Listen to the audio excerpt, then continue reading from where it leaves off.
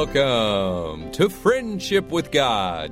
Today, Tom Cantor will continue teaching us from Genesis chapter 24, how God had spoken to Abraham when he called upon him, and how we're to call upon God not just using the name Jesus or Christ, but by his title of divinity, the Lord Jesus Christ. And we hope you're enjoying these tremendous Bible studies, this great expository teaching that we're getting from Tom Cantor here on Friendship with God. And we do appreciate your listenership, and we hope that you'll go to our website, friendshipwithgod.org, to take advantage of some of our free resources or to go to our bookstore that's there. But we also want to make an invitation to you for 2015 to become one of our monthly supporters of Friendship with God so we can continue broadcasting on this station in your city, as well as providing the messages for free for you, the listener, on iTunes.com, sermonaudio.com, and also on our main website, friendshipwithgod.org. All there for free listening and free download, but it's there with your support, and we need you to become a monthly supporter if you can. You can call us at 800-247-3051, and we can set you up for that. That's 800-247-3051, and that'll help continue Friendship with God airing on this station in your city and also available by podcast and MP3 download. Again, it's 800-247-3051, 800-247-3051 to support Friendship with God this year in 2015 with a monthly donation of any amount. Or you can donate one time online at friendshipwithgod.org. Now here's our Bible teacher, Tom Cantor, on Friendship with God. Everybody knows him as Jesus, or as Christ, or as Jesus Christ. But to know him as the Lord Jesus Christ is a special revelation. It's a revelation from God, and that's exactly what he told Peter. It says in Matthew 16 through 17, and Simon Peter answered him and said, "Thou art the Christ, the Son of the living God." And Jesus answered and said unto him, "Blessed art thou, Simon Bar-Jonah. Flesh and blood hath not revealed it unto thee, but my Father which is in heaven." See, Peter says, "Thou art the Christ." That's a powerful name, the Christ. But when Peter said, "Thou art the Son of the living God," he was saying, the Lord Jesus Christ. He's saying, you are God. That's what he's saying. You are God. He's calling him by the same title that Abraham is calling him, the Lord God of heaven. So Peter calls him the Son of the living God, and Abraham calls him the Lord God of heaven. And the Lord Jesus Christ says to Peter, that was not revealed to you by man. You didn't go to a course on theology and learn that. He said, that was revealed to you by my Father which is in heaven. In other words, Peter was told, flesh and blood did not reveal to you that I am God, but God the Father revealed to you that I am God. And so when we call Jesus the Lord Jesus Christ, the same is true of us. Flesh and blood didn't reveal that to us, that Jesus is God, but God the Father revealed to us that he is God. And that's the reason why we should proclaim this revelation that we have by not just calling him Jesus, not just calling him Christ, not just calling him Jesus Christ, but to call him by that title of divinity, the Lord Jesus Christ. Now in verse 7, Abraham goes on to explain more to Eliezer. He says, the Lord God of heaven, which took me from my father's house and from the land of my kindred. Now, what we see here further in this verse is how Abraham explained to Eliezer that the Lord God of heaven took him personally from his father's house, from the land of his kindred, and Abraham was telling Eliezer that as he's sitting there from this point of his life, and he's looking back over his life, and he's thinking about what God did for him, he said, it was God. It was God who took me by the hand, just like God took Lot by the hand. And Eliezer was told by Abraham. Abraham was telling Eliezer, he said, look, reflecting back on that, Eliezer, I want to tell you, when God took me out of my father's house and out of the land of my kindred, I didn't know where I was going. I really didn't. I didn't know where I was going because all really God told me from Genesis 12:1, now the Lord had said unto Abram, get thee out of thy country and from thy kindred and from thy father's house unto a land that I will show thee. Now, Eliezer, he would say to him, I really didn't know. I didn't know where I was going, but it was okay. It was okay because I had God, and that's all that mattered. You know, it reminds me when Cheryl and I were married at Miami University in Ohio, and I picked her up one time, and we were driving, and she said to me something that really disturbed me. She said, Tom, she said, just keep driving and never stop. Boy, that scared me. I thought, I got $100 in my pocket, baby. And and the gas will only go so far on $100. And when that gas runs out, I don't know how we're going to get any more money. So I was just shocked at him. It's spooky. you know. It's like Thelma and Louise driving over the cliff in the Grand Canyon, you know. It's like, whoa, that just scared me. And I pretended like I didn't hear it. I never asked her what she meant by that. And for 47 years, I never asked her about that statement because it scared me. I thought, oh, she's a really unstable person. Just keep driving, never stop. Until this year, before she went to heaven, after 47 years, I finally asked her. I said, what did you mean at Miami when you said, just keep driving and never stop? You know. And she said, I said that because I had you, and with you, I had all I wanted. Now, that's exactly what Abraham was saying to Eliezer. When God told Abraham in Genesis 12:1, Lech lecha, go you, get thee out of thy country and from thy kindred, from thy father's house, unto a land that I'll show you. He was saying, just keep driving, don't stop. You know, Abraham left by faith. And it describes that faith in Hebrews 11:8 when it says, by faith, Abraham, when he was called to go unto a place which he should have to receive for an inheritance, obeyed, and he went out not knowing whither he went. He didn't know. If Abraham was asked by Eliezer, you know, why did you do that? Why did you obey? You know, maybe it was more than 47 years. You know, why did you go out not knowing where you were going? Abraham would have said the same thing that Cheryl said to me. Abraham would have said, Eliezer, I went out not knowing whither I went because I had God, and with God I had all I wanted. That would have been it. And this concept of I have God, and with God I have all that I want is what's expressed in the song, All Things in Jesus. It's got this great refrain. All that I want is in Jesus. He satisfies. Joy He supplies. Life would be worthless without Him. All things in Jesus I find. Those are the words. That's what's being expressed there. So Abraham is saying to Eliezer that this is the way it happened. So in my first encounter, Abraham would say to Eliezer, with God in Genesis 12:1, a pattern was established where God called Abraham to obey, and He didn't give him a roadmap. He did not give him a roadmap of how God was going to solve each problem. But Abraham could say, I found that God had a plan. He has a plan, and I know that He has a plan on how to get a wife for Isaac, but I didn't know the plan when I left Ur of the Chaldees when He said leave, but it all worked out. And I don't know the plan for how God's going to get a wife for Isaac, but it's all going to work out. So the description in verse 7 of the Lord God of heaven, which took me from my father's house and from the land of my kindred, that's a description of what happened to Abraham when he obeyed the Lord God of heaven in Genesis 12:1. Abraham had to leave his father's house, and he lost his people. That's exactly what happened to me as a Jewish kid.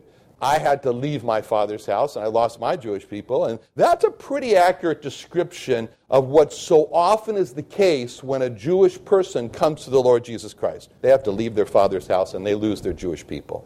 Because even though all Jewish people do not agree today on what a Jew is, all Jewish people do agree today on what a Jew is not. All Jewish people agree that a Jew is not a Jew if he's a Christian. So go figure that one out.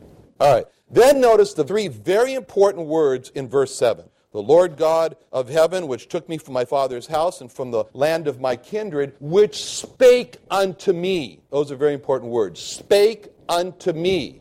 And that swear unto me, saying, unto thy seed will I give this land. See, we see when he says this, when Abraham says this, the basis for Abraham's faith, the basis for Abraham's confidence that God was going to give a wife to Isaac. Why was it? Because God spoke to him. God swore to him. And Abraham said, God spoke to him. Just about as good as have it in writing. What did He say? Unto thy seed will I give. God made it very clear that what he was talking about when he says his seed. He made it very clear to him in Genesis 15:5 when it says, God brought Abraham forth abroad and said, look now toward heaven and tell. In other words, get your calculator out or your pad or whatever you need. Tell if thou be able to number them, the stars. And he said, so shall thy seed be. So God had told Abraham, look up in the sky, number the stars if you can. And God said that your seed in number is going to be like the number of the stars. So as Abraham thought about that, Abraham realized that Abraham's seed was now contracted down to one person, Isaac.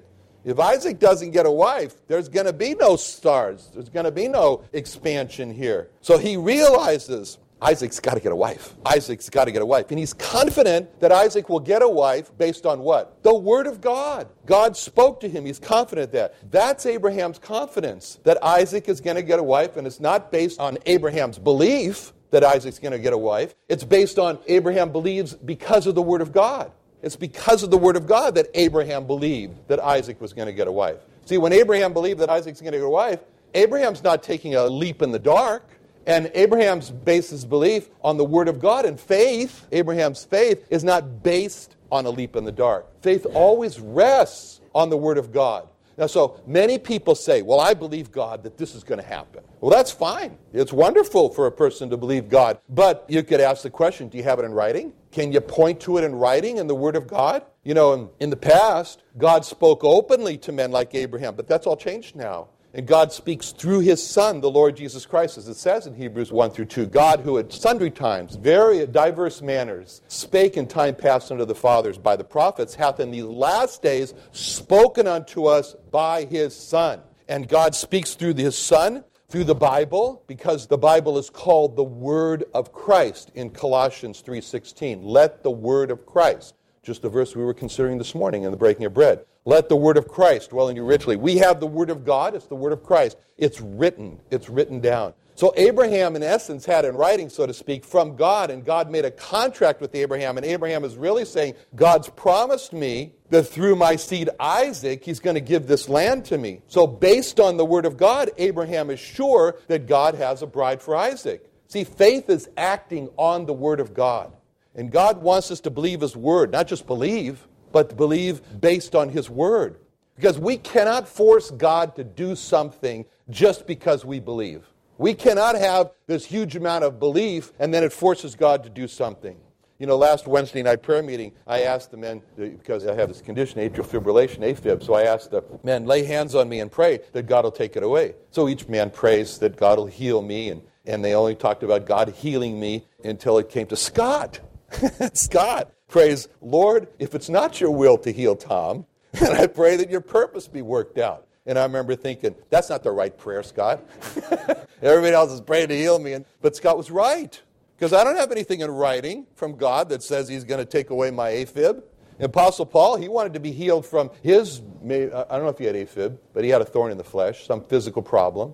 And he wrote about it in 2 Corinthians 12:7-9. And lest I should be exalted above measure through the abundance of revelations, there was given to me a thorn in the flesh, the messenger of Satan to buffet me, lest I should be exalted above measure. For this thing, he said, for this physical problem, this health problem I have, I besought the Lord thrice, that it might depart from me. And He said unto me, no, but he didn't know, it says, He said unto me, my grace is sufficient for thee, for my strength is made perfect in weakness. Most gladly, therefore, will I rather glory in my infirmities, that the power of Christ may rest upon me. See, Paul went through some time, it's a long time, with this health problem, which he called the thorn in the flesh. And no one wanted to be healed more than Paul did. And Paul, I'm sure he believed in faith healing, but he knew, Paul found out, I can't force God. I can't force God to heal me because he believed, just because he believed that God was going to heal him. Paul was not demanding God to heal him, but he was bringing his need to God, and God told him no. And then Paul learned a new way to view his health problem. Paul made himself thankful for his health problem. And he said, great, my health problem wasn't welcomed in the past, but now I welcome it because now that I have this problem, this health problem, the power of Christ is resting on me. My strength, he said, is made perfect in your weakness.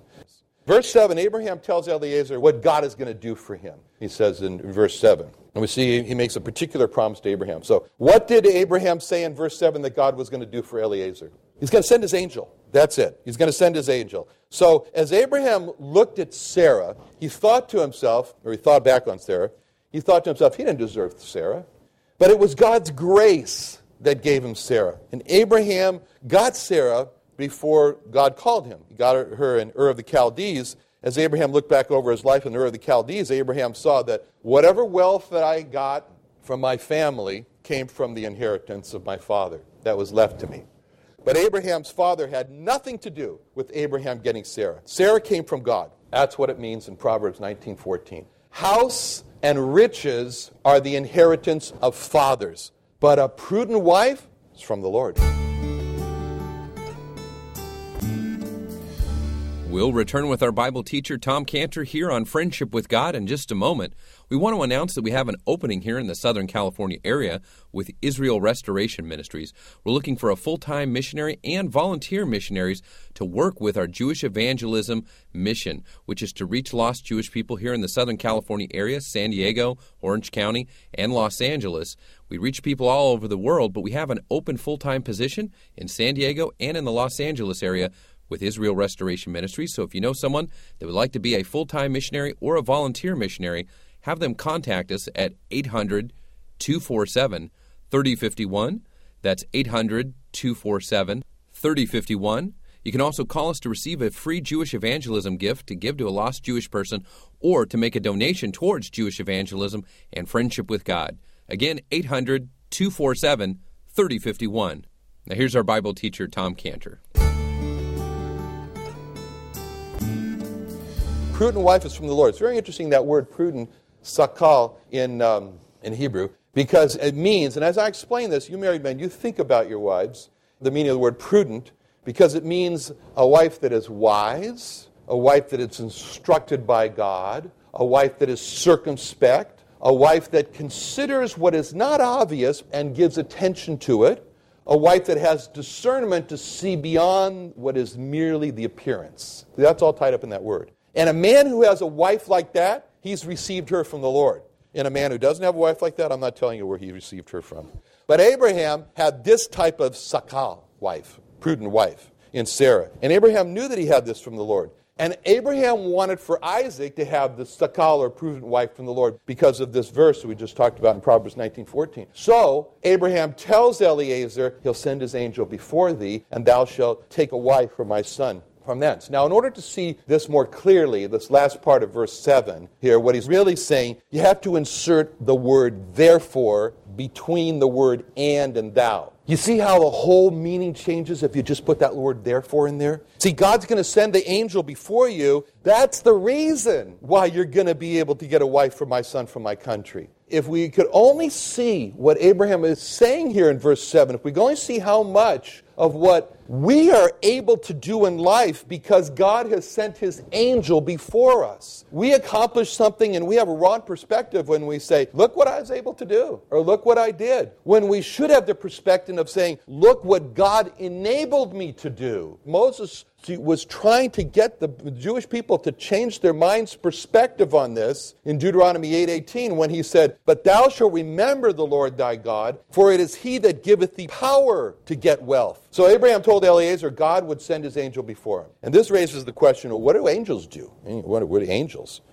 Well, they have many functions, but the one function that Abraham is referring to here is the one that's talked about in Hebrews 1:13 through 14, where it says, but to which of the angels said he at any time, sit on my right hand until I make thine enemies thy footstool? And speaking of angels, goes on Hebrews 1:14. Are they not all ministering spirits sent forth to minister for them who shall be heirs of salvation? See, what we learn in this verse in Hebrews 1:14 is that angels have the title of ministering spirits. The word ministering means that angels are working for the benefit of others. And spirits is the word pneumo, from which we get pneumonia.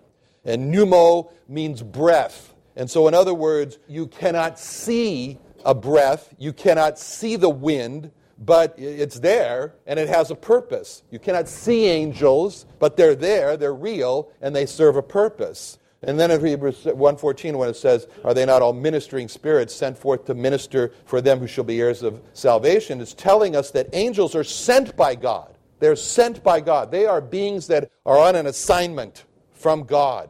And the word minister means to serve. It's the same word that's used to describe Martha, as translated as serving in Luke 10:40, where it says, but Martha was cumbered with much serving. See, next when Hebrews 1:14 says, are they not all ministering spirits sent forth to minister for them who shall be heirs of salvation, it describes who the angels are serving. And they're serving those who will be heirs of salvation. It literally means they're ministering to them who shall be heirs of the rescue.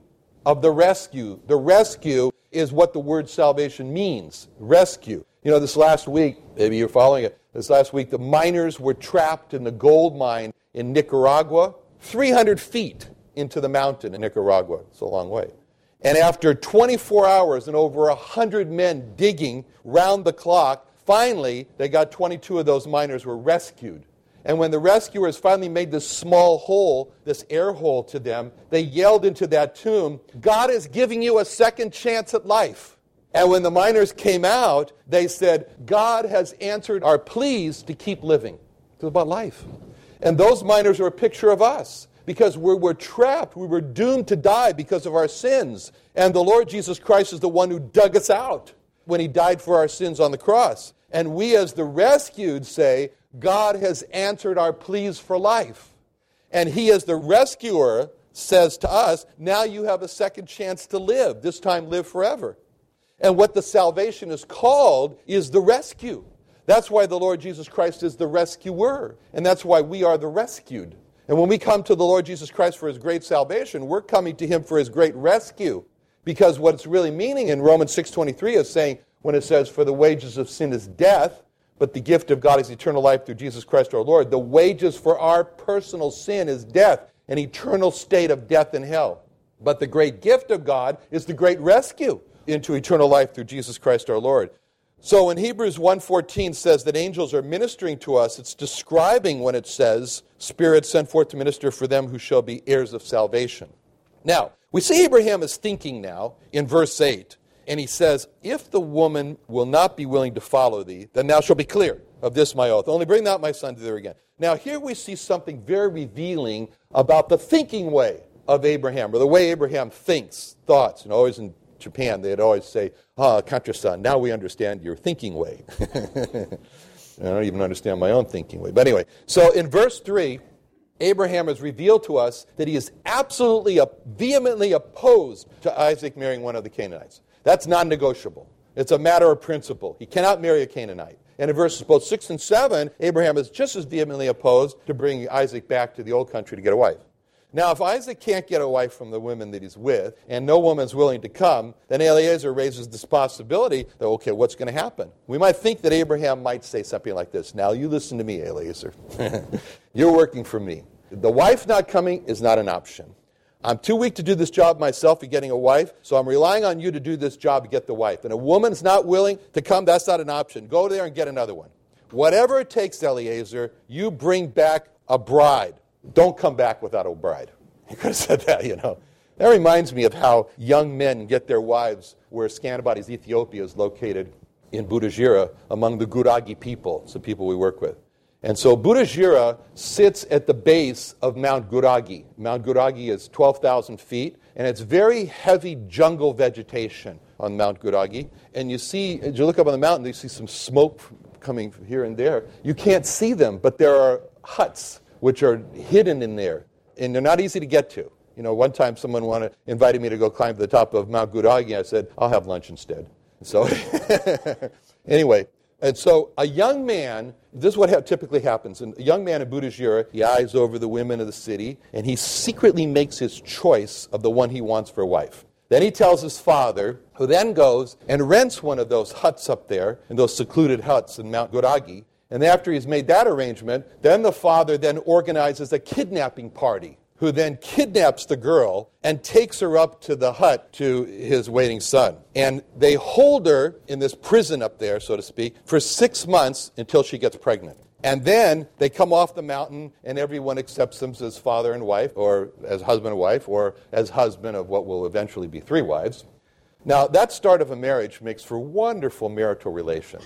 And 90% of our 190 employees there in Scantibodies, Ethiopia, they're women. And so many of our employees have gone through this experience of being kidnapped wives. And we've seen how most of them have become believers in the Lord Jesus Christ. And if we have, for example, a new employee and she's a pretty young single girl working for us, we understand what happens if she disappears for 6 months. Now, that Guragi custom of kidnapping a wife really reflects an attitude of forcefulness. It's where it's no, it's not an option. And that's a Guragi attitude. And I know what you're thinking. You're thinking, well, that's a heathen practice. You know, those Ethiopians over there, I'm not a heathen. But we're all prone to have this Guragi attitude, you know, of pushing our self-will and saying no is not an option. Samson had that. That was the problem with Samson. He had the guragi attitude. In Judges 14, 1-3, when it says, and Samson went down to Timnath and saw a woman in Timnath of the daughter of the Philistines, and he came up and told his father and his mother and said, I have seen a woman in Timnath of the daughters of the Philistines. Now therefore get her for me to wife. And then his father and his mother said unto him, is there never a woman among the daughters of thy brethren or among all my people that thou goest to take a wife of the uncircumcised Philistines? And Samson said to his father, get her for me, she pleaseth me well. We hope you enjoyed Tom Cantor's teaching today here on Friendship with God. We want to encourage you to get 2 resources from Tom Cantor, who is the owner and operator of the Creation and Earth History Museum and a scientist. We've got 2 books, Dinosaurs in the Bible and Your Origins Matter. Both of these books are available for a donation of $20 or more, and we'll send you Dinosaurs in the Bible and Your Origins Matter, all science and Bible-based books for you as your support of Friendship with God. Call us now at 800-247-3051, 800-247-3051, 800-247-3051, or go online to friendshipwithgod.org.